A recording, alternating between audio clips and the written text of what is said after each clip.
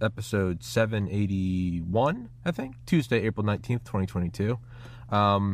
And as I was just telling you, there's really no flow, or there is flow. There's no rhyme or reason to this podcast. It's just shooting this shit, and you are. So there's only flow. There's nothing only else. flow. It is nothing but flow. It is the elemental distillation of flow. But hey, man, for myself and for all the audience members, please introduce yourself. All right, I'm Pasquale Scopelliti.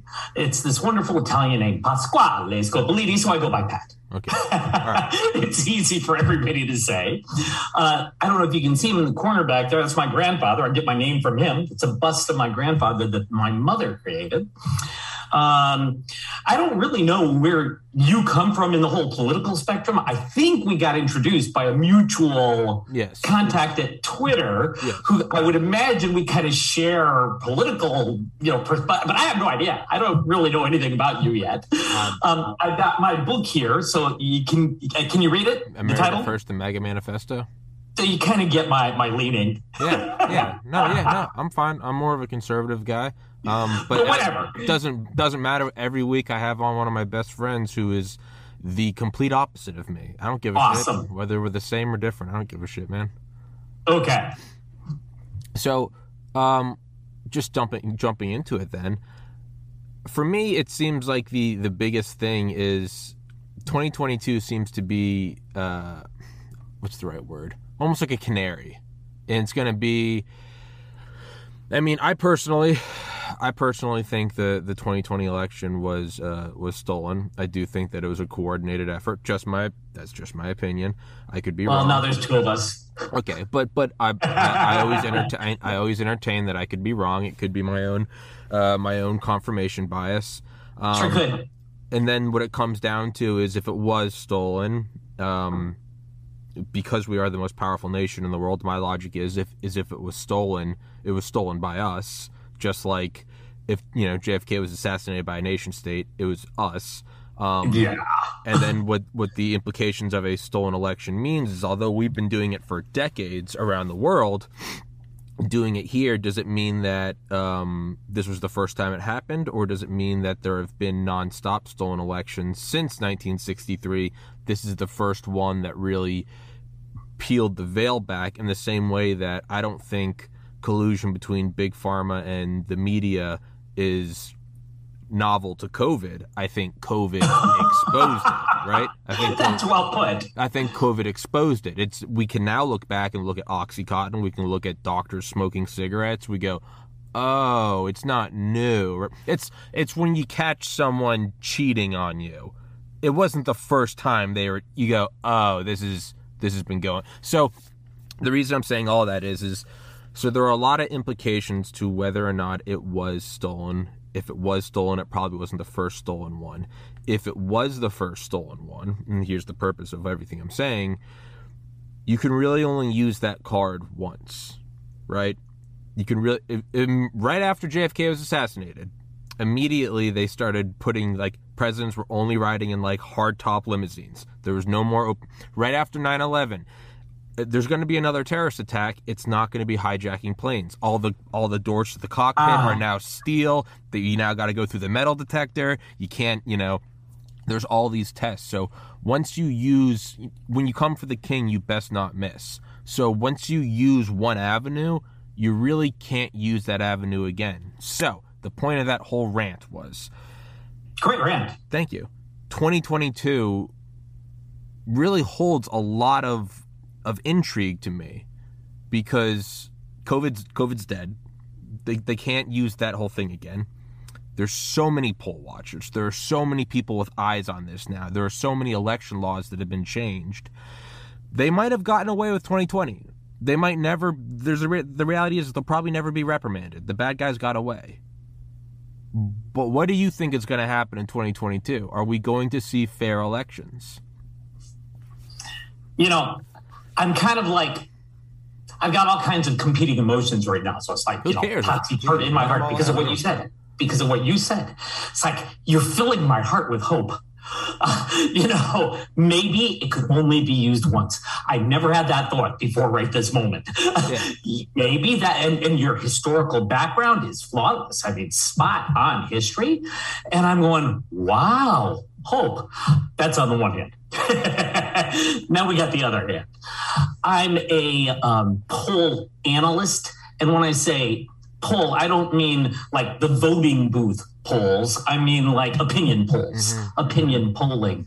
I don't know if you know anything at all about my political background. Back in 2016, I got involved with the Trump campaign as a volunteer analyst. I worked together with General Mike Flynn. He and I became colleagues. Yes. And he wrote the foreword to this book. And he and I are friends. We had a great conversation over the weekend in which he said, not once, but twice, Happy Easter to me. He's really big on Easter. It's a big thing for him. Anyway.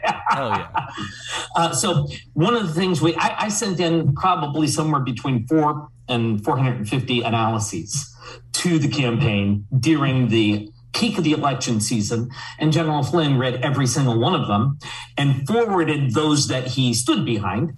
And the most exciting work that we did together was create a new method of analyzing polling data. So when I tell you I'm really into polling data, I really am. Sure. I don't bring the statistical orientation that many of the others out there that I'm in such awe of them. And I have immense respect and some jealousy because I don't have their statistical mathematical background, which I would love, but I don't. Yeah. Anyway, but what I did was I brought well over 30 years of technical analysis, which comes from stocks and commodities. And I applied it to polling data. And by way of all the research and everybody I've been able to speak to so far, Tommy, I'm the first person to ever do that. Okay. Nobody ever did that before. And we put together these just wonderful charts and diagrams. And General Flynn gives that work credit in being significantly beneficial to the campaign in coming down to the win.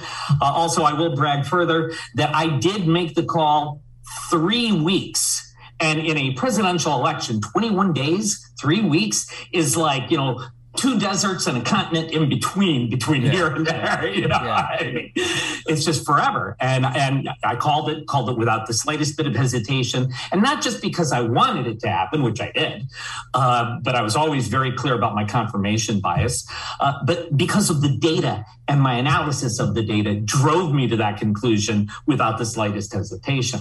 All right, so all of that rant and background to come back up to why I'm so discouraged, even at the very same moment I'm encouraged by what you just said. And that's this.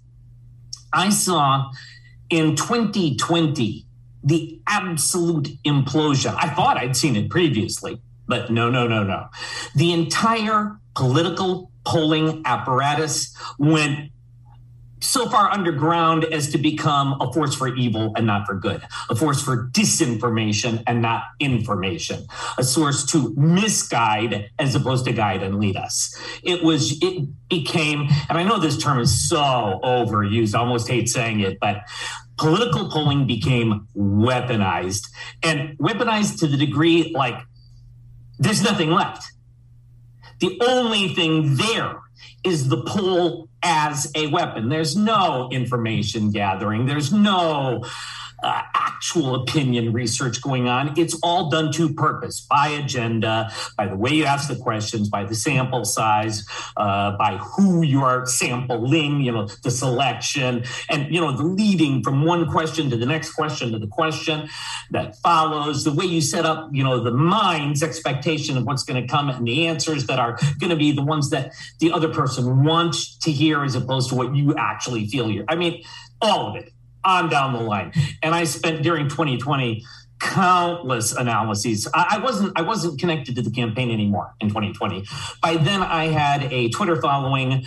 At one point, Sidney Powell retweeted almost an entire thread of mine that I did on General Flynn.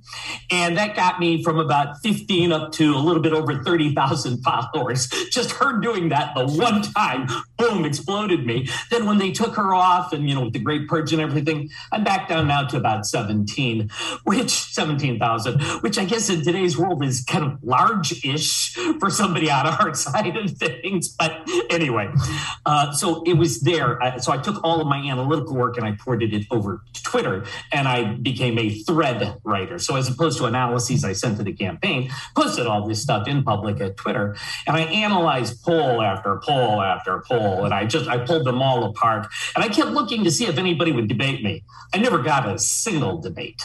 Not one. Nobody.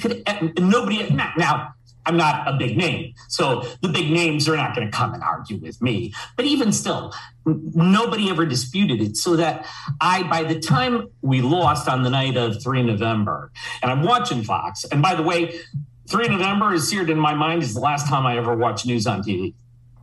I've not watched any news on TV from then till now. And I don't know if ever I'm going to do it again. I vividly remember I was staying up watching I'd watched the Joe Rogan live stream with Tim Dillon and Kyle Kuklinski, and I remember I was playing Sniper Elite 4 on my Xbox, and I was just staying up.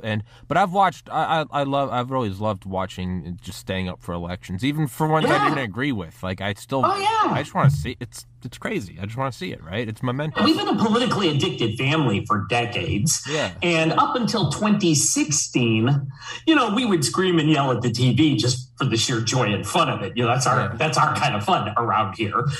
Never got involved.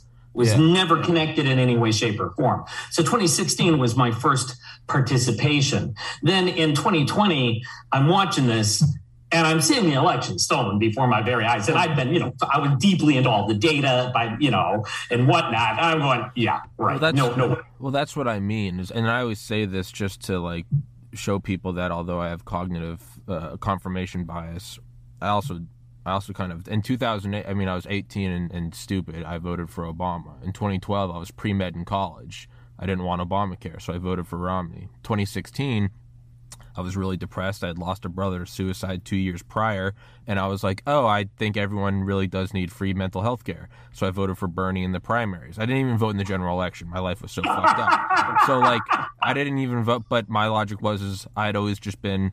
Well, in 2008, I wanted to see stem cell research go through, so Obama. 2012, I didn't want to see Obamacare, so I voted for Romney. Got into medical school, decided not to go, lost a brother to suicide, and was like, okay, so I voted for Bernie in the prime. Didn't vote in the general.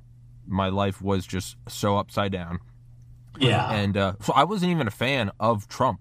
I really, it's not that I wasn't a fan. I just wasn't paying. My life was upside down.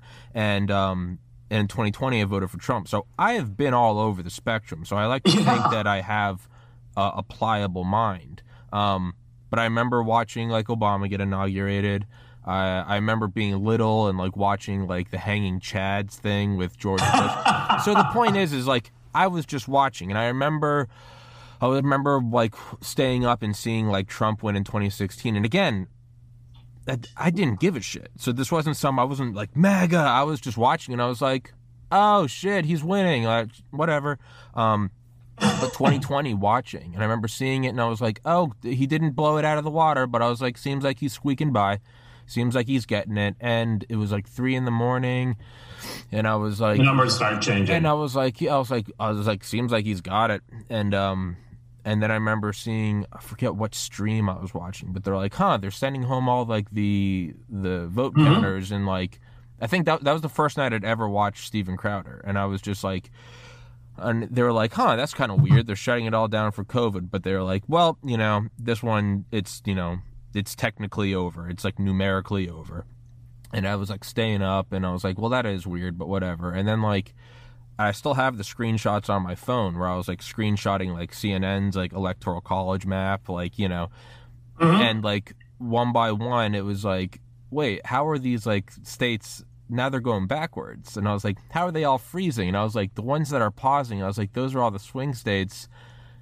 And it was 4 a.m, 5 a.m, and I kept refreshing, and I was like, oh my God. And as a student of history, I was like, this is the other end of the barrel of the CIA right now, absolutely. And we've been looking down the trigger for the last 7 decades, and now we're seeing the 12 gauge at our face. And I went, oh my God! And I woke up the next morning, they had all paused, and I was like, I already know what was going to happen.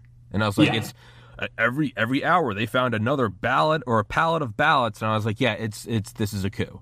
And absolutely, but my hope is it's not that you can only steal an election once. You can always steal an election, but the mode in which you steal it.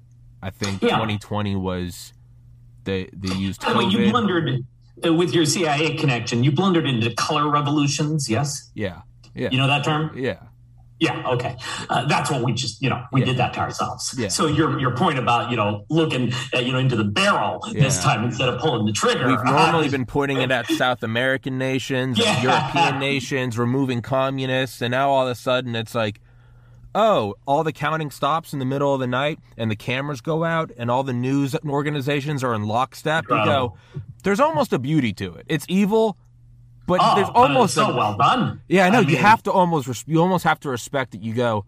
Yeah, and see, that's where I've become discouraged again, Tommy, because when I look at political polling in the tank, completely gone as anything other than a weapon. Yeah. When I look at the media with not even the slightest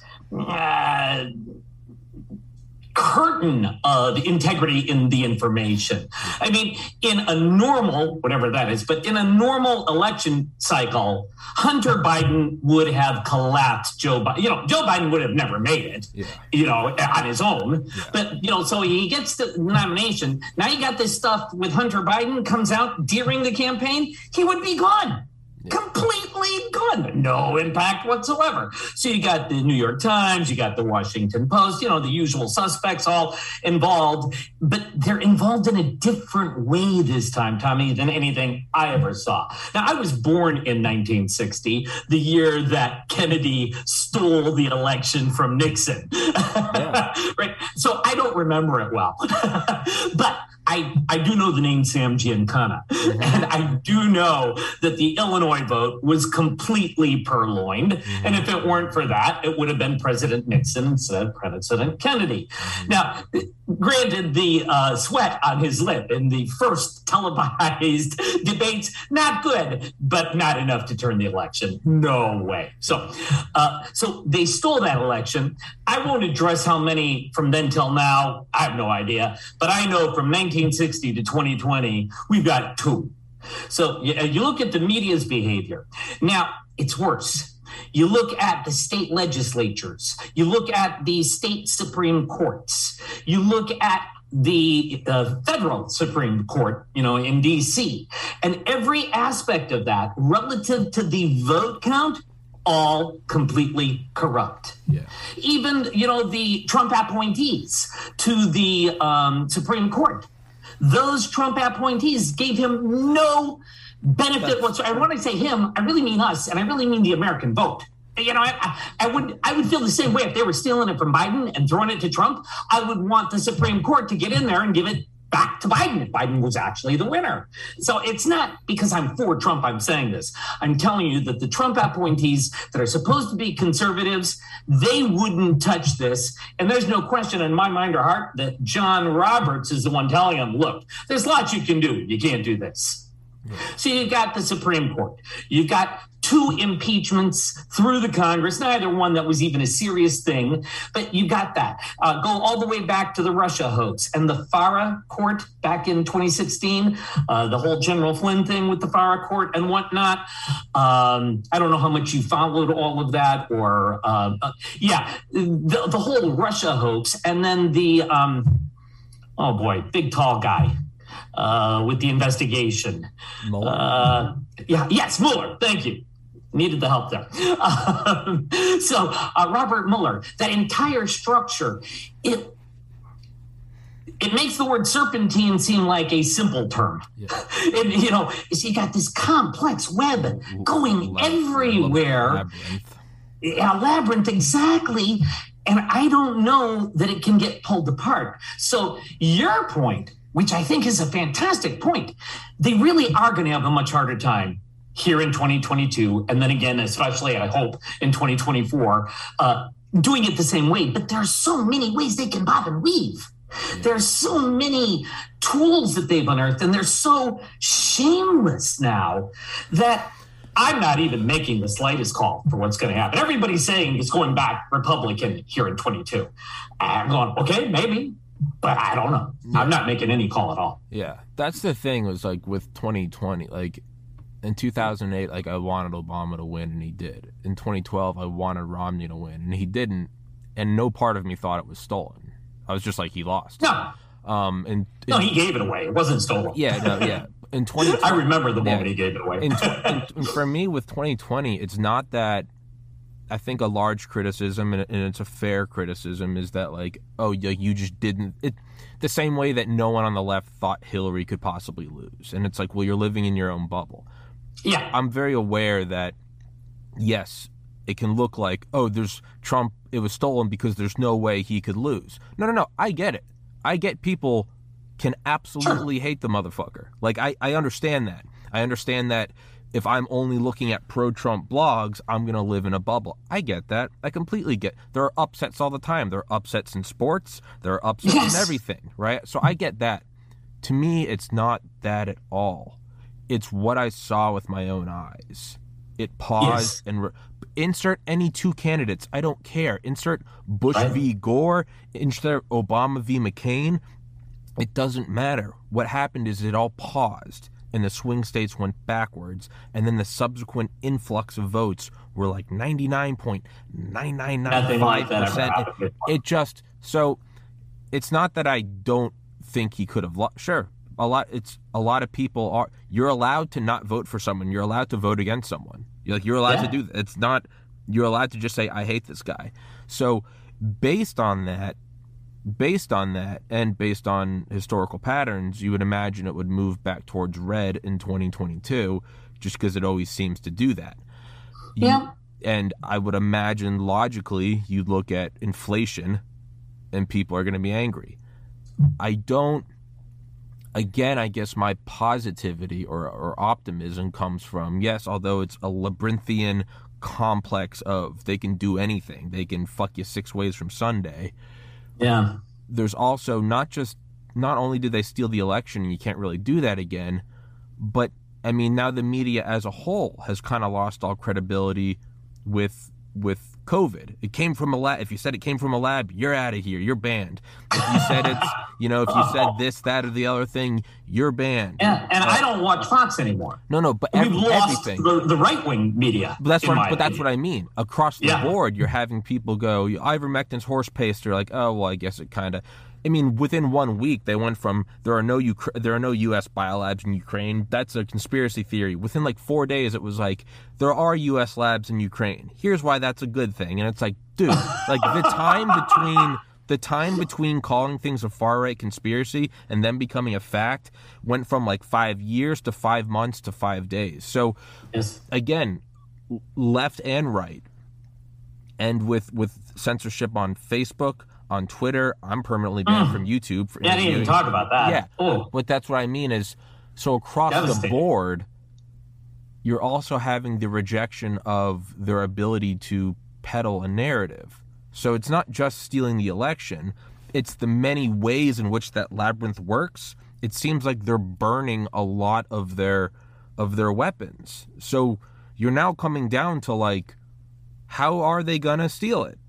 How can you? Short of like, more bad news bombs to hit you with. Sure. It's one thing to burn through a weapon, and it's another thing to collect ripe fruit. Yeah. It could well be that by the time we got to 2020, the structures, the infrastructure of their destruction of our democracy based on First Amendment free speech rights and voting freedom had become so mature that it was easy for them to do. I'll give you an example. That's a good point. What do they call them? In all the universities, they've got these Chinese-funded departments. There's Confucian Institutes. Thank you.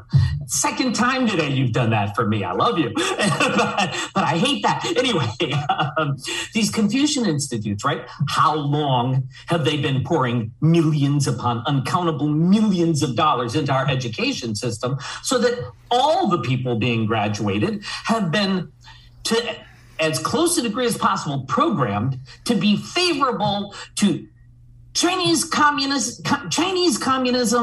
socialism, radical left-wing agenda, anti-Americanism. I mean, take it on down the line. We've got 3 or 4 generations of education that has fallen under that, with a cumulative impact and a greater and greater reach into the entire infrastructure. I say entire infrastructure. What are we talking about there? Well, we're talking about the staffs of the universities. We're talking about all the professors, all of the administration. But way beyond that, go to the think tanks. Go to any think tank, Heritage or anybody else. It's purportedly going to have a concern, the ones on the conservative side, they're filled with people who got their PhDs and their master's degrees in international studies from these exact same institutions. So it spreads throughout the whole society. You take a look at something like the New York Times or the Washington Post again. They used to have these extraordinary staffs. They all leaned left. They were all, Democrats in their hearts, or at least the vast majority. But they had this thing of objectivity that they had to either at least fake or, better yet, strive toward. Journalistic integrity used to be something. I don't even get to use those 2 words together in one sentence anymore. Journalistic integrity, they're now ranked with used car salespeople by way of credibility. So if you look at all these various aspects, let me throw one more in. By the way, you were mentioning about your flexibility and openness of mind. When I was in college, now this is all the way back in the 1980s. When I was in college, I was absolutely a socialist. I wasn't a communist, but I never saw a pretty girl go into the Communist Party meeting. Had I would probably have been a communist. But so I read the Communist Manifesto my freshman year in college. No, sophomore year in college. And I'm like, yes, I total agreement, except for 2 points. Wipe out the family and use violence to tear down every institution in society. And I'm going, no, I lean these guys' ways, but that's too far. We're not going to tear down the family. We're not going to use violence to wipe out every institution in the society so that, the proletariat of the working class can take over. I didn't go that far. I couldn't go that far. Now, fast forward, summer of 2020. What do we see? We see violence in the streets over an election in a manner I don't believe we've ever seen before. Now, maybe you're going to say correlation as opposed to causation, but come on. All of the violence in the streets in the summer of 2020, that was programmed. That was purchased and paid for. That was structurally infused into our society. That wasn't organic. That was we were seeing the other end of the CIA. That's it. So all of these things, Tommy, they break my heart. That's a great point, man. It might not be that they've burned these uses. It might just be like, no, the machine's finally online. That's actual real fear. Yeah, and it petrifies me. Yeah. I mean, I've got, in a negative way, chills running up and down my arms right now because I hate this so much. Yeah. No, and I hate being the guy telling you this. I don't want to be the guy telling you this. No, it does seem that way, but there's also. But I want to be wrong. Yeah. In every which way. I wish I was wrong about all my facts. I know I'm not, but I wish I was. Yeah. And I wish I was wrong about all of my interpretations. And I think that what I really want, and I got to have you hear me say this, I want, and I kind of think I do, I want to agree with you And I kind of think I do, because you cannot push an entire society that far, that fast, in spite of going back these generations through the upper educational system. That doesn't change the beating heart of America herself. Yeah. There is a beating heart of America. We awakened in 2016 in the MAGA movement. And although there have been all kinds of self-inflicted wounds on our side and continue to be, it's not time to cry in our soup. It's really not. It's time to, pour some milk on the cereal and have breakfast again. Yeah. But, but you are seeing a lot of people who are, it's moving from, there's kind of two forms of it. One, you kind of have these luxury issues, gay marriage, abortion, should weed be legal? Those are all things that everyone can argue about when the wallet is still fat and everything else is fine. Those are things we can all scream about when you can then go home and go play Xbox or whatever.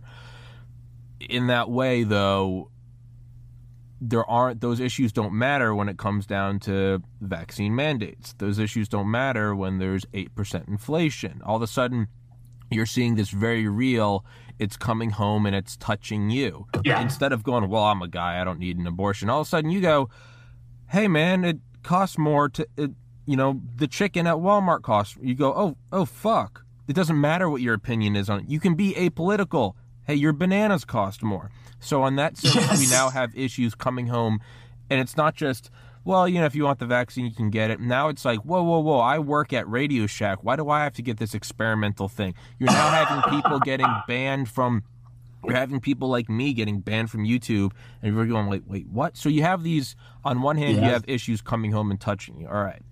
On the other, and then on another aspect of this, another sort of symptom is you have the people share images or change their profile picture on social media or put up a bumper sticker to now you're actually seeing movement. You're seeing people leave New York and go to Florida. You're seeing people leave California and go to Texas. You're seeing the manifestation of people. It's no longer just, I hate this place. Well, why don't you move? Well, I got a good job. We kind of wear it on our sleeve, and then it doesn't really matter. In the same way that, I'll scream about abortion, and then it's, okay, whatever. But when inflation hits, and at the same time, you now have people leaving Los Angeles. They're going, you can't do it anymore. San Francisco going, I cannot be a part of this anymore. Yes. The cracks are too important and too large to ignore anymore. And that is, you can kind of fuck around at the edges. You can kind of, if you're working at some massive corporation and maybe you embezzle $5 once a week or something, no one's going to notice. And you can get away, and even if they do notice, they're probably going, whatever, the guy brings in $50,000 of business a year, let him take the pencil or the stapler. When you start taking too much, right, is when people notice. No one cares if you use a counterfeit 20, but if you're Bernie Madoff and you start taking from the wrong people, you end up dead.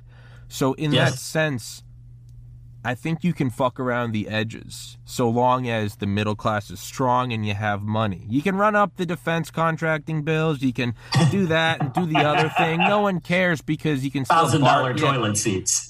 But now it's coming home. Now it's real. And I guess that's where my hope, and not only that, we also are in this absurd time of a technological parallel where it's not just you get shut out from the media. Now you can just go, I'm going to make my own podcast. Now you have Rogan who just goes, I don't need to be here anymore. I'll leave. Now you just have, Elon just going, I'm just going to. Hell with Tom Brokaw. I'll be Tom Brokaw. But that's what I mean, is you have guys like me. Hi, Tom. Yeah, well, I'm Tom. Well, now you have guys like me that can sit down and I can contact Dr. Peter McCullough and Dr. Robert Malone. I can interview these people. And it's like, there's this whole parallel thing forming now. I mean, and even with cryptocurrency, now people are just, well, I don't need the US dollar. There's this weird, so it's the issues are now home, inflation. People are now physically moving their lifestyles from California and New York to Florida and Texas.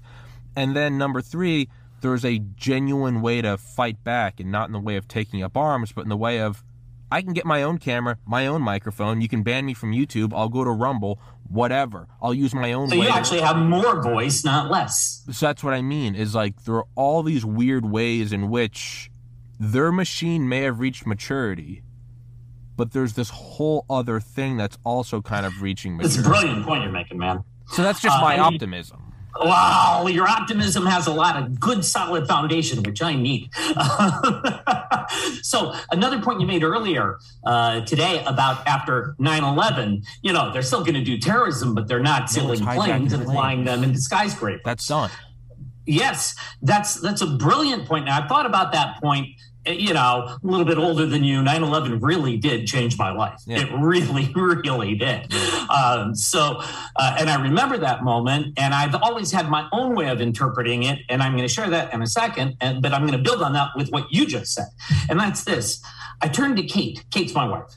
She pulls me out of my office. I've been working out of my own home since 1987, so I tell everybody I was pre-COVIDed by 30 years. Yeah. So anyway, she pulls me out of my office to come down and watch Towers on that morning. Yeah. And we're watching this happen, and I see the two towers go down, and I remember turning to Kate, and I say, honey, they got more than they bargained for. They are going to suffer now. Having taken down these two buildings in Manhattan, the full weight and force of not only America, but America's entire global reach is going to come down on these people now in ways they cannot even think or imagine. When they've been poking us up until now, they've been poking us in the shoulder. You don't want to poke the giant in the eye. Yeah. You don't want to do that. And I told her that they would suffer and that the power of government against terrorism just shifted. I saw that in the very moment that it occurred, and I was right about that. But what you've just added is a whole layer on top of that. So not only are they not going to fly planes in the towers again, there comes a moment when your success has brought attention to you, and that changes the entire nature of the playing field. So if we stick with my depressing, the machine is now online and, it's generating its results. If we look at that one more time through your more optimistic eyes, what I can see is that it may be that the machine has come online, but it's come online for the previous condition. Yeah, fighting. It's not online for today's condition. And no system ever does do that. All systems adapt to what just happened. They don't know what's gonna. They don't even know what's going on right now or happening. They're adapting to what just happened or what happened previously. And especially when you take a look, and so I'm reading, as I told you, Communist Manifesto. It's like 1981. I'm reading it. It was published in 1848 or 44, whatever year it was. And I'm seeing now I'm rereading it, and it's 2020, and or 2018 is when I was rereading it again really intensely. I've seen 160 years worth of development. It's scary as hell to me, right? Yeah. But it's development for what they've known all along. It's not development for today. So nothing in the Communist Manifesto prepares anybody on their side for what you and I are doing right this very minute. Yeah. I point to this example a lot of the F-117 Nighthawk, the first stealth fighter. And how do you not love those things? They're incredible. Oh, but it's so awesome. Its power was so unique and game changing that they wanted to only use it for incredibly important missions. And under Reagan, Secretary of Defense Caspar Weinberger, under that Defense Department, they wanted to use the F-117 to go take out Gaddafi. And it was initially green-lit, and then Weinberger came down and said, no, we're not using it. And they were like, well, why not? And they were like, as much as we want Gaddafi gone, we don't want the Soviets to know that we have the F-117, because half its power comes from the fact that you don't know about it. Because as soon as you know about a weapon, right, you can start reacting to the weapon. Half the power of a weapon comes from the fact that you don't know what to prepare against, right? So they're like, we're going to use these other planes that they're quick, whatever. And they're like, well, if we don't hit Gaddafi, like, he's going to get away, and then he's going to hide. And sure enough, the attack failed, and Gaddafi did go into hiding. But far better that occurred than the other route. But they would rather have this one third world dictator get away. Sure, that kind of embarrassed us. But we'd rather the bigger monster, the Soviets, not know we have the F-117. Absolutely right. Because, do you know the story? But hold on. So because the Soviets were continuing to, much like the space race where we kind of bankrupted then trying to go to the moon, they didn't know we had stealth. So they were dumping all of their money into just continuing to build surface-to-air missiles and radars, because that's how they successfully took down the U-2 with Gary Powers. So we were like, hey. I didn't know. Then they, at the SR-71, they could still see it. It just went really fast. They were building bigger and faster missiles. And we were like, hey, let them keep thinking that's where we're going. Because logically, you go, the U-2 goes this high and this fast. The SR-71 goes higher and faster. So the Soviets are going, we just got to start calibrating for height and speed. They don't know about the F-117, this big clunky piece of shit that doesn't even go supersonic. It looks like a cardboard cutout. They don't know about it. They're dumping all their money into this. This is a decades-long Cold War. Don't let them know about stealth. And they didn't. And then once they did, everyone starts developing stealth. And now the arms race continues, and you got to create the next gen, right? Yeah. So my logic is like, every time you use a weapon, you're absolutely right. You've lost 50% of its lethality right there. I'm feeling, if not 100%, at least 70% better now than I was before we started this conversation. Well, it might all just be my own delusion to try to be optimistic. Well, then you got two people in your delusion now. Hell yeah, man, it's fun. But yeah, sorry. So I was going to ask you, do you know the story behind the Hunt for Red October? Are you familiar with the Hunt for Red October? Yeah. You know that was an actual Triton submarine that really did defect, that really did come streaming into, the Delaware River up there in Connecticut, exactly like at the end of the movie. Yeah. And that was, at the time, $1 trillion machine. Yeah.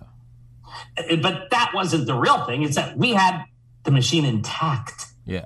So we knew every aspect of their technology, and the people, on the drawing boards over in Moscow and whatnot, they're going, that's a decade or more. It's more than just the money. It's the time. It's the expertise. It's the mastery. So somebody spends 30 years developing their PhD level work and on and on and on that goes into some little tiny part of the Triton submarine. Well, that 30 years now is accessible to a 30-year-old in Annapolis. Yeah, it's gone now. Yeah. And so I'm getting excited now. Yeah. But that's what I mean is, so when they do a move like taking the 2020 election, it's like, okay, it's using the F-117. Brilliant. No one saw it coming. You got it. Okay. But now you just burned your ace, and that's your ace killed. But now what do you have? You can only do a trick play, in the NFL. You can only do a trick play once, and then it's not a trick anymore. It's done. Again, I've got another connection for you. Because I got involved and, I was doing emails back and forth between me and General Flynn and the campaign. I'm obviously on every email list, the Republican Party has, right? So I get between 30 and 50 emails a day from this, that, or the other about President Trump. Probably it's even more. I just delete them all. But every once in a while, there's something I take a look at. At any rate, but I've noticed that as the months have turned now into almost a couple of years of the Biden administration, Trump's, and I was reading about this as well, Trump's email-based, which is an old technology, his email-based fundraising has gone beyond anything that has ever existed in American political history before. He has completely stolen the real power and heft from the billionaires who can, give these huge chunks of money, but they expect all this stuff in return for the $1 and the $5 and the $10 contributors. So he's democratized.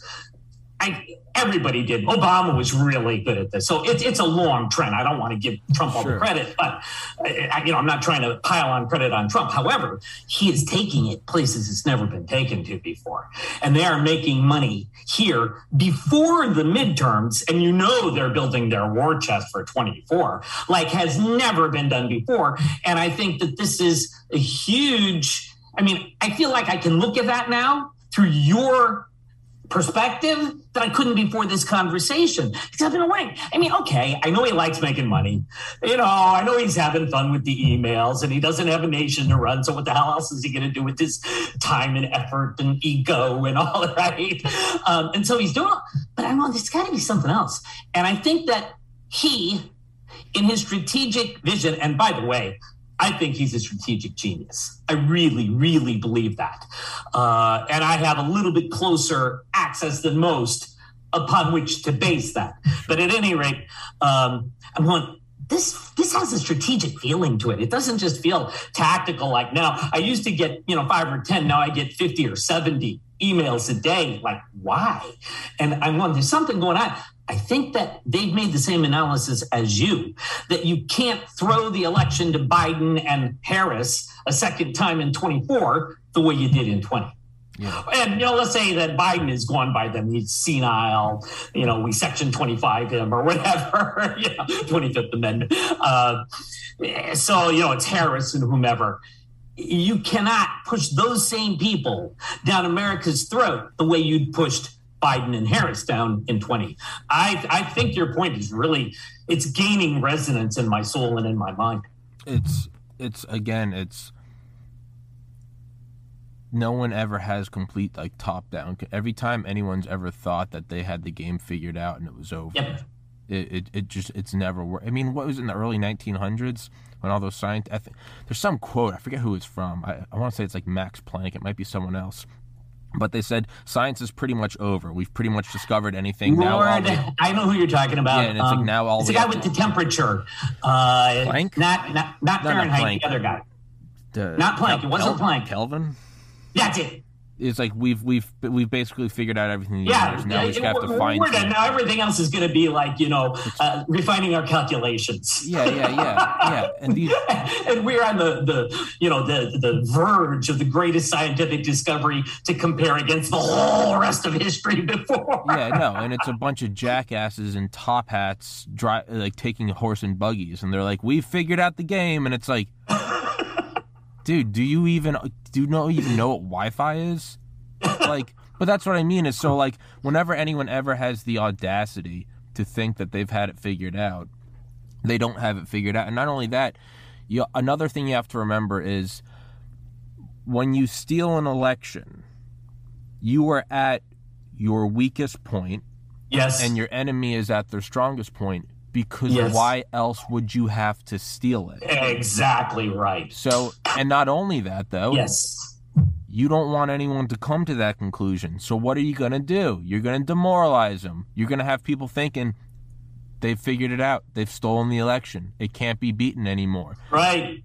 There'll never be a Republican president again. Exactly. You want them to think you can't possibly do anything about it. The reality is they're weaker than they've ever been, and people are seeing that, and they're seeing it's becoming more and more apparent in everyday life because it's bleeding into every other aspect. You're like, why can't Elon buy Twitter? And they're like, well, the Kingdom of Saudi Arabia is stepping in, and you have people going, yeah, what? So you have all these liberals who are going. It's not like some other billionaire stepped in and was like, Elon Musk is bad. You're going, hey, the Kingdom of Saud and BlackRock of, wait, what are we fucking cheering for? But you know what I mean? It's like, I do.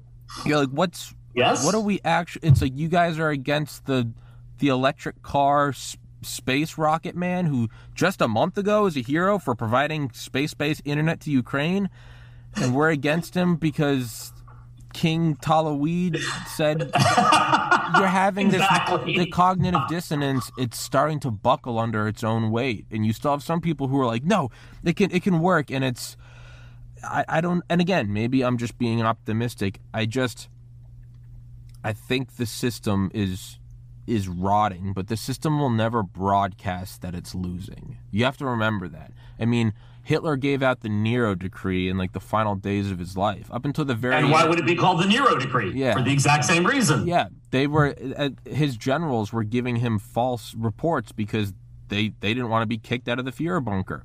They, up until the very end, they still thought they had it. They still thought they had some Wunderweapons that they were going to win the whole thing with. And it wasn't until the Soviet tanks were rolling through the rubble and they heard the bang from the, Hitler and Eva Braun, that all of a sudden they went, oh, it's over. There was no one was. You have to remember that years before the war was over, the top rocket scientist, Rudolph, Werner von Braun, and then you have the chemist Otto Ambros. You had the doctors, Kurt Bloma. They were all stashing away blueprints of not just rockets but everything they were working on, because they knew they needed bargaining chips for eventually when the Soviets and or the Americans came in. Because otherwise, they knew damn well they were going to be hung for what they did with the concentration camps. But they had bargaining chips, very intelligent. Oh yes. But they were hiding these things in the mountains and in hills as early as 1942, 1943. Wow. So Hitler. Did not know that. Yeah. So Hitler. Yeah. Operation Paperclip by Annie Jacobsen. It's fantastic. Hitler's top guys, the true believers, they knew that the Reich was most likely going to go down 36 months before it did. So you got to remember that. The Reich never put out press releases that said, hey, we think this thing's over. No, up until the final moments of his life, which actually, tomorrow is his death. Well, is his death anniversary. I didn't even realize that, 420. But up until the very last moment, we had to go in there and we're like, do they have wonder weapons? We don't know.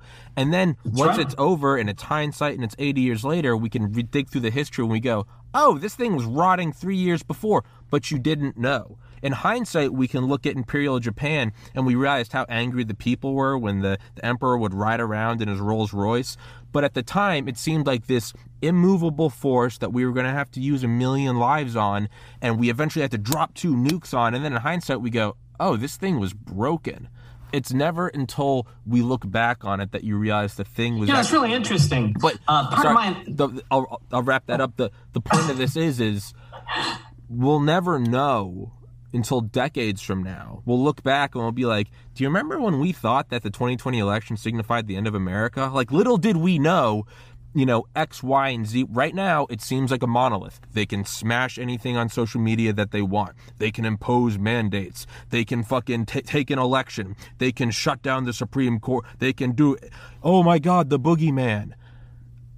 History shows us, this isn't optimism, this is based in history. History shows us the Grand Wall of the Soviet Union. And then in 1991, it just falls. And then we look in the history, we go, oh, that thing was crumbling for decades. But they're never gonna, the thing that's dying, it's the exact opposite of the Titanic. It doesn't send out an SOS. All of a sudden, it just goes, bloop, and it goes underwater, and you go, where the fuck did it go? Yeah. Sorry for that rant, but that's my... No. You rant good. And so I got to give you both a compliment and a question/recommendation. All right. I already told you I was born in 1960. Yeah. So, I'm not a young guy. But for an old guy, I'm kind of young-ish. And I'm usually the guy with a little bit more effervescence and optimism in the room than most other people my age. And so I've been hearing for decades now, we need the fresh insight of the young people. I'm going, no, I'll give you my fresh insight. I don't need no young. Right now I'm feeling it. I'm feeling like you do have a young man's optimism, that I'm in risk of growing old and past and cynical as I age, and that I like, oh, damn, I really am getting old. I need what this guy has to say. So that's a huge compliment. Thank you. You're welcome. Second is the question/recommendation. I believe in the tremendous power of the written word, as opposed to this wonderful conversation we're having, which I hope as many people enjoy as possible. But when you put something down in documented form, it's got a kind of stickiness to it. Yeah. And so I do believe, our book here, et cetera, the written analysis that I sent in 2016 and that sort of thing. And I have not read an optimistic analysis at all, like what you've given us today in this conversation, let alone with the genius of your ideas and the solidity of your historical reasoning.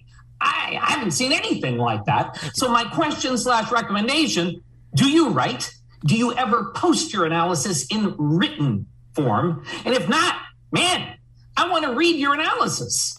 You're an analyst. I've always loved writing, but I've found that the act of putting it from my mind to paper, there's a bottlenecking effect. Mm-hmm. I like it a lot more. When this podcast started, I didn't know if we were going to talk about politics or if we were going to talk. I truly had no idea. So, I find it's better for me to just run the camera and capture it when it gets captured.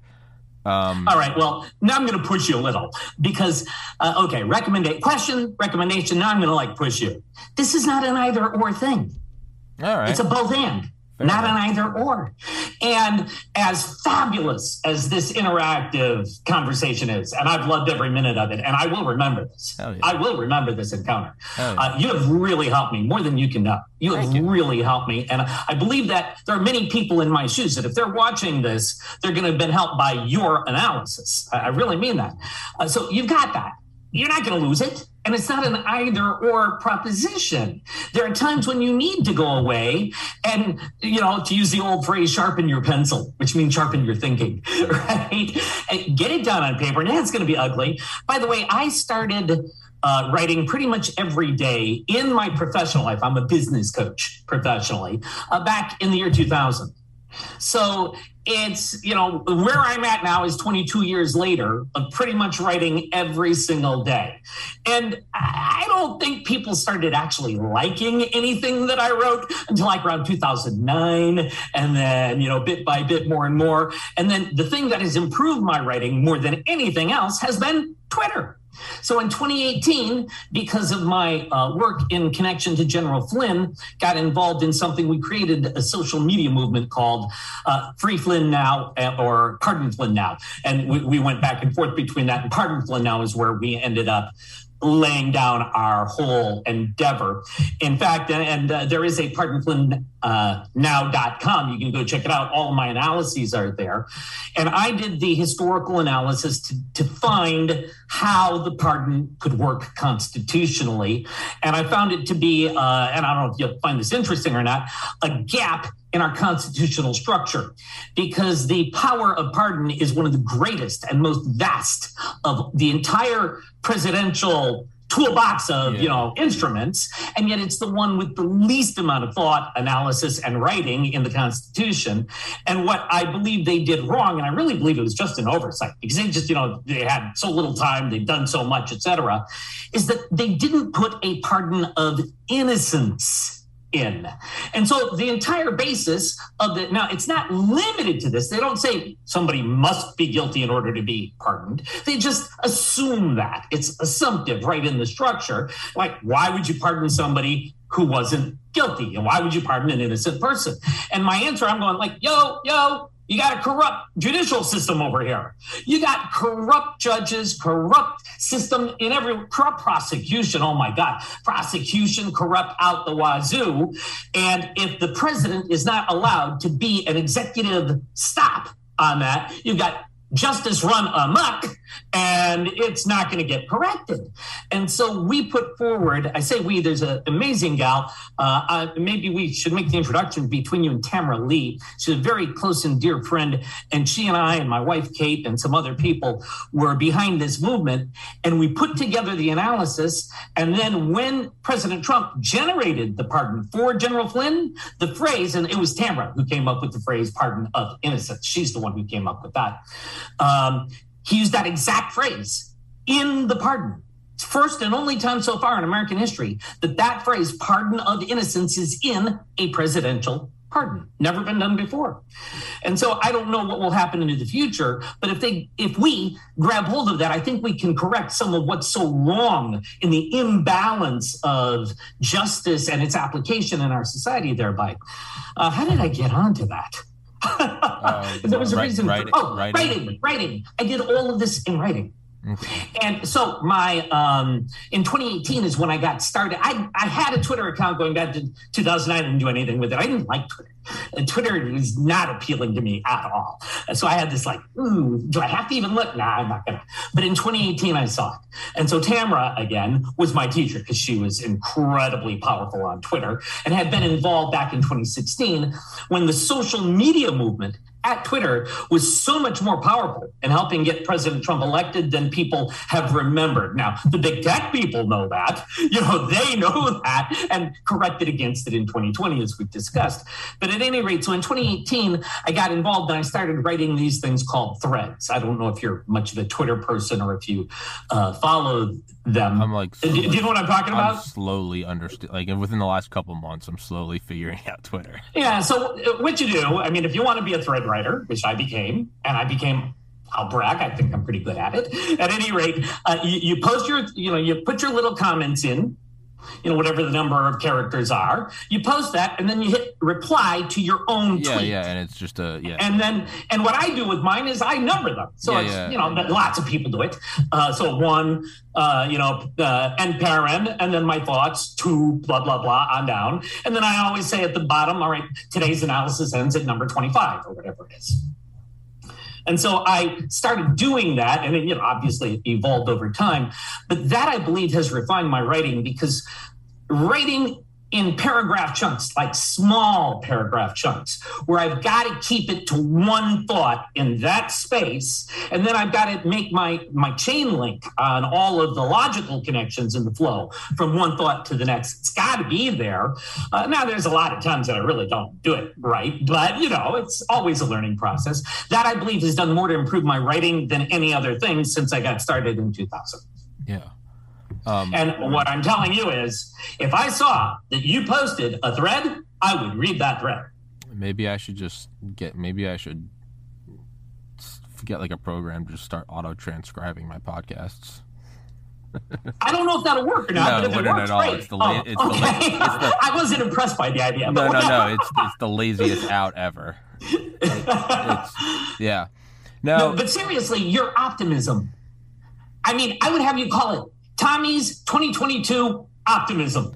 But it's not even. I have to be optimistic, just like personally, like just suffering, like just fighting depression. It's just like I have to. I don't have. I already knew that. Yeah. Tommy, I knew that. Yeah, but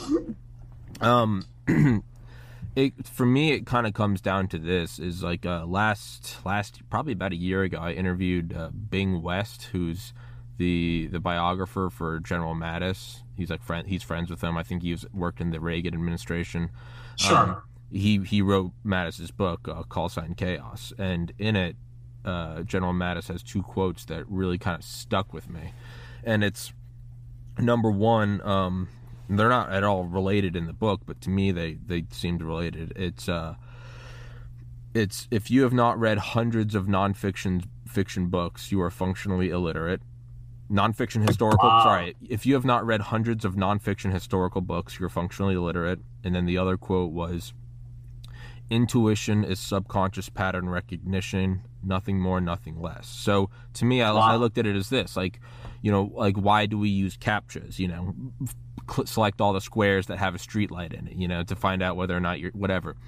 They don't just use those and throw them away. They also capture all of that data, and they use that to train AI. So AI can recognize images. And the more tens of thousands of hundreds of thousands of millions of sample sets it has, the more accurate the more accurate the AI becomes. So yes, my logic was this. So your brain is intelligence, and you're using pattern recognition, right? Some of it's conscious. Yes. I recognize you. I interviewed you, versus like, where have I seen that face before? Just that gut feeling. And what Mattis says, and I would imagine a guy that's risen to his stature, it's probably based in, he's a warfare expert, that intuition isn't just some ethereal thing. What it is it's an estimated guess from the unconscious parts of your brain. So how do you improve those unconscious guesses? You want to feed as much data into that machine as you can. So yes. I had kind of started in like 2020. as a wit, I'd be interviewing authors and I'd listen to audiobooks. But after I heard those 2 quotes, probably about last April, I was like, I need to just start plugging in as much nonfiction data as I can. So every day I wake up, I go to the gym, come back and get ready for the podcast. But there's about a 2-hour window, and I listen to audiobooks on 2.5 speed. And I get in as much as I can. And every week, it's my goal that I knock out a nonfiction historical book. So within the last year, I've knocked out, it's been about a year, a little over like 52 historical. It's mostly like Cold War or World War II to now. But the point is when you have all of this data now, I can feel that in what you've been telling me today. You can start looking at it, and all of a sudden the optimism isn't just wishful optimism. You start to go, wait, no, this isn't even really optimism. Now I'm just looking historically. This is what happened. And it's so that's where it comes from. And then there is kind of like, and then there's your own tint. Well, you could, if you're a negative person, you could probably find the negative patterns as well. Sure. Censorship ultimately leads to genocide. Well, there's another one. That's not as good.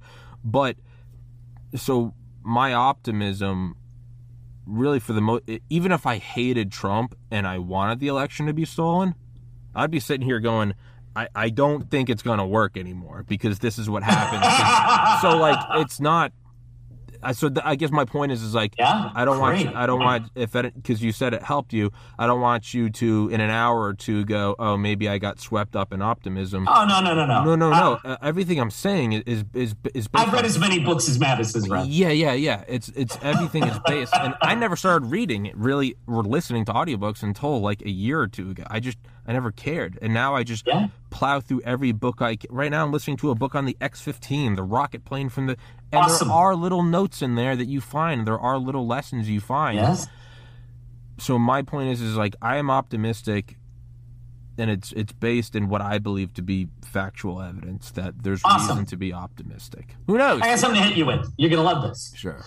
At Twitter, I just opened up a month ago a brand new account under @IamTheGraphMan. And what it is, and it's called, and I put a hashtag to it, hashtag Sun Tzu for Business. I've now posted 12 threads there, but I've also recorded them at SoundCloud. So at SoundCloud, I've got Sun Tzu for Business.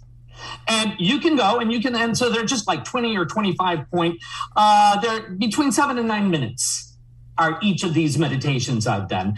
And if you have not been introduced to Sun Tzu yet, you're going to fall in love. And if you have been introduced but didn't fall in love then, you'll fall in love now. Oh, yeah. Yeah, Sun Tzu is my guy. Yeah. And this, by the way, now after 1 month of this, I'm projecting it outward. Looks like it's about a 5-year project. Oh, yeah. It's going to take me about. So what I do is I write up a commentary for each verse. There's a total of 385 verses, and I will write a commentary for every single one of those. Hell yeah. What I was going to say is to kind of go on what we were saying about historical things. Another thing I look at, and this is a little more wishful optimism. Okay. But I do. You're allowed. I do look at it's okay to dream. I do look at things like the book Raven Rock, all about the nuclear bunkers from FDR through Obama, written by Garrett Graff. I've interviewed him twice. It was the best-selling book on Audible in 2019, I think. Absolutely insane. It's all about the continuity of government. It's about the second in command through like the 50th in command. It's about the preparation. What's the name of the book again? Raven Rock. That's one of the Raven Rock. Of course. Yeah. It's okay. Yeah, Site R. It's all about NORAD. Yeah. The Greenbrier Hotel. It's all about all hundreds of bunkers. I mean, really from even back to Eisenhower, you realized how fleshed out this thing was. And then, I mean, boggles your mind at the levels of intricacy it has. In the 50s. Yeah, the interstate highway system was designed for its benefit. Oh yeah, that's why every X number of miles, there has to be a 5-mile strip that's straight, because they could clear the median and turn it into a makeshift runway, so that if there's an invading force, we could just keep backing up and we could sabotage our own airfields and then just use the Eisenhower interstate system as fabulous. I didn't know that. Oh yeah, wow. It'll blow your mind. I mean, Oh yeah, I'm gonna read it. You sold that book. It's my favorite nonfiction book. It'll melt your brain at the level of intricacies of things they had. I mean, they had these 25,000 foot long wires that they could spool out the back of a plane, and then the plane would do mile wide circumference circling patterns, and it would turn the 25,000 foot wire into a coil, and that coil could actually act as a makeshift antenna deployable anywhere in the sky that they could then use to broadcast extremely low frequency signals to United States submarines, so that X days into a thermonuclear exchange, even if all of mainland America was wiped out, we could put this plane anywhere in the sky. And that was just one. I forget what it was called. Wow. But the point is there are so many. It'll melt your brain at the number of contingency plans they have for everything. Awesome. That when I look at when this was developed in the Cold War, everything was taken into account, including sabotage. I can't help but think. I mean, if you're looking at America tactically, you can't. It's in between two oceans, biggest military in the history of man. You can't take it down. Well, what would you logically have to do? You'd have to destroy it from within, right? And what's the weakest point? The weakest point is you don't need to take on every tank. You just got to steal an election. Then you take control, and then you can top-down demolish it, right? Yeah, here's a book you got to add to your list. But Unrestricted Warfare. Oh, yeah. You know this one? Yeah. Have you read it? Yeah, by the two Chinese generals? Yes! Yeah. That's the child of Sun Tzu's Art of War from 2,300 years previously. Yeah. And so, yeah, okay. Yeah. And Brigadier General Robert Spalding's book, Stealth War, I had him on in 2020. It's kind of the use of it, right? But the point of what I'm saying about like Raven Rock is, if you can't take down this thing, the weakest spot would be. I mean, Khrushchev said that communism the flag will raise in the United States, but be raised by its own citizens. My logic is this: if me, a 31-year-old who's just read a couple or listened to a couple audiobooks, can look at the continuity of government structure and realize that they prepared for everything, I can't help but think, and this is where the wishful comes in, that some paranoid general, and they were fucking paranoid, in the last 7 decades probably floated the idea, hey, what if a small group of people, instead of taking us on militarily, just captured the media and then stole an election? Because then they could just break. Yeah, they have done this work. That's the bad news. Well, yeah, and I know them. Okay, well, that's I can't help but they have, and it's not encouraging. Yeah, well, there was in November of 2020, General Thomas McInerney put forward this entire military response that had been analyzed all the way down to the nth degree, exactly like you're saying, to how to cure a stolen election. And what we discovered, by the way, I was immediately all for it myself, but Trump didn't do it. And in the end, I hated this, but I ended up agreeing with Trump that to have done it the cure would have been worse than the disease, because you would have lost half the nation completely to civil war. Maybe, I don't know, forever. But I mean, if they felt that the military was the manner in which the election was cured, then there's no healing that. So that the cure is worse than the disease. It's the most delicate operation, because if the military steps in and says this has been a stolen election, we have all this advanced machinery and computers that analyze it, half the nation is going to go, well, that's Trump's military. Exactly. And if the military came in and said, we're going to put 50,000 armed guards around the Capitol, they're going to go, that's Biden's military. But that doesn't mean that the data doesn't exist. So no, it does exist. No, it does. It absolutely does exist. My hope is there is some Curtis LeMay motherfucker still somewhere deep in NORAD that's like, I'm going to bring justice. I don't know. I don't know that it even matters any longer. Because we are now where trust is the only currency. And, facts facts have been essentially obliterated. So we're in a fact-free world where, I say it's a fact, you say that's a fake fact. And there's no debate. They've wiped out the logical interflow from one fact to the next fact. There's no logical connector there any longer. So it all comes down to emotion and trust. And, how do we cure against that? Now I'm going to be getting all depressed again in a minute here. But no, I am telling you, there is the military that has done this work, and it was brought forward in a very aggressive manner. I personally I wasn't like directly involved, but I was following it, and I was with my analysis that I was publishing, supporting it. And then we saw Trump made it. I was furious. I was furious at Trump for not doing it because I felt it had to be done. But then I'm looking at it and I'm going, so January 20 comes and he doesn't give the keys to the Oval Office because he's got a general standing there next to him? Yeah, it's... The thing is it might have... The red pill might be that it might have been the right move. They might have looked at it and go, we know for a fact it's stolen. We know for a fact that this happened. You might be right. They might look at it and go, if our job is to protect the Republic, and if this might result in civil war, there you go. Maybe you transfer that doesn't mean that there aren't still machinations behind the scenes to maybe make sure it doesn't happen again. I think that's where the optimism comes back in. I think ultimately it comes down to this. They probably looked at 2020 and said, we cannot undo it. The nation is so divided. This will result in... You should try to get McInerney on your show. I should. I think they might have looked at 2020 and said, if we try to fix this, it will result in civil war. We don't exist in a vacuum. China and Russia will then make moves on our bases around the world. Okay, we let this go through. Okay, maybe they examine Biden. They go, okay, he's not actually a Chinese asset. He's just a corrupt politician.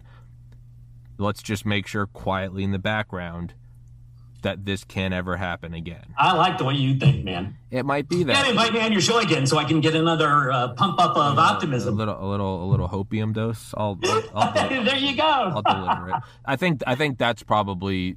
I'm just thinking aloud. I think that's probably the most logical thing. I think they probably realized. You're the first time I've heard that, and I certainly never had those thoughts cross my mind. Those are your thoughts, not mine. I think that might be. That's brilliant. You're looking at 2020. You're looking at BLM riots. You're looking at COVID. They're going, it was stolen. It sucks. We took one on the chin. But we got to get through this, and there's got to be another side. If this stolen president starts trying to dismantle the military, then we'll step in. But the most part, let him just be a fucking politician. They're going to pass bills, and in the background, you work to make sure that this can't happen again. That's what I think. That's the most hopeful thing I've heard since 2020. And it sucks. And there's probably a lot of generals going, this is bullshit. But it's like when LeMay, fucking Curtis LeMay, when he headed up Operation Paperclip and said, we're going to bring these Nazis back. And all these other generals went, you're going to do what? And he said that the bigger war is against the Soviets. Hey, man, if your job is to protect the Republic and not hold a grudge against Nazis, then you will bring back Wernher von Braun and Arthur Rudolph if it means you can have missiles to fight the Soviets. It's amputation. It sucks, but if you want to survive, you gotta lose Hey, man, that might have been the hardest decision. Is you have to let this stolen election go through. I give Trump credit for that. Yeah, and because Trump had the reach and the power. He absolutely could have protected his election. And I consider it, and this is part of my depression, the greatest landslide victory in American history. So they didn't just steal an election, in my opinion. I believe they stole the greatest landslide re-election ever. Yeah. Ever. Yeah. And, that knocked me silly until today. But you have now helped me. I am now your convert. Hell yeah. Join my cult. Okay. I just don't drink Kool-Aid. Yeah, okay, no Kool-Aid. No Kool-Aid. It's fine. But I think you're right. It was probably that. Yeah. And it sucks because the bad guys aren't going to be punished. There's going to be no day where that's not going to happen. Not going to happen. But it may be also maybe not as hopeless as we think it is. All right, so I don't know when I'm going to do it. I don't do my threads on a daily basis anymore. I don't even do them weekly. But in my next thread, my political one, not my Sun Tzu ones, my Sun Tzu, that's all for business. I don't allow politics over there. Oh, yeah. I've learned no politics. But in my political life, I am going to present Tommy Kerrigan's optimism. I'm going to do my best. I'm not going to try to be you. I'm not going to try to replicate your entire argument. That's for you to do. But I will try to take what you've given me, let it sink in, and then when it's ready to come back out, I will write up a thread, and I'll hit you up at Twitter so you can follow the thread. Absolutely. Thank you so much, man. And I'll do it. Yeah, I'll put your Twitter in the description. I'll put your book in the description. I'll email you this episode when it's up. It'll be up in probably like an hour. If you could, do that. And you should hunt down General McInerney. I bet he's available because, nobody's talking about this stuff right now the way it was back then. And he was such a strong advocate for the military solution that he took a huge hit reputationally and whatnot. He may not even want to talk about this stuff anymore. I don't know. But my bet is you could get him, and if you did, it'd be a great show. And then the other one is my friend Tamara Lee. And going all the way back to 2016 and the social media component of the movement that swept Trump into office, and then everything that we've done since and that she's done, I think you'd find her a fascinating guest. So you should, I'll make that introduction if you want. I would love to. And I'll do that as soon as we're done here then. All right. And then hold on, let me just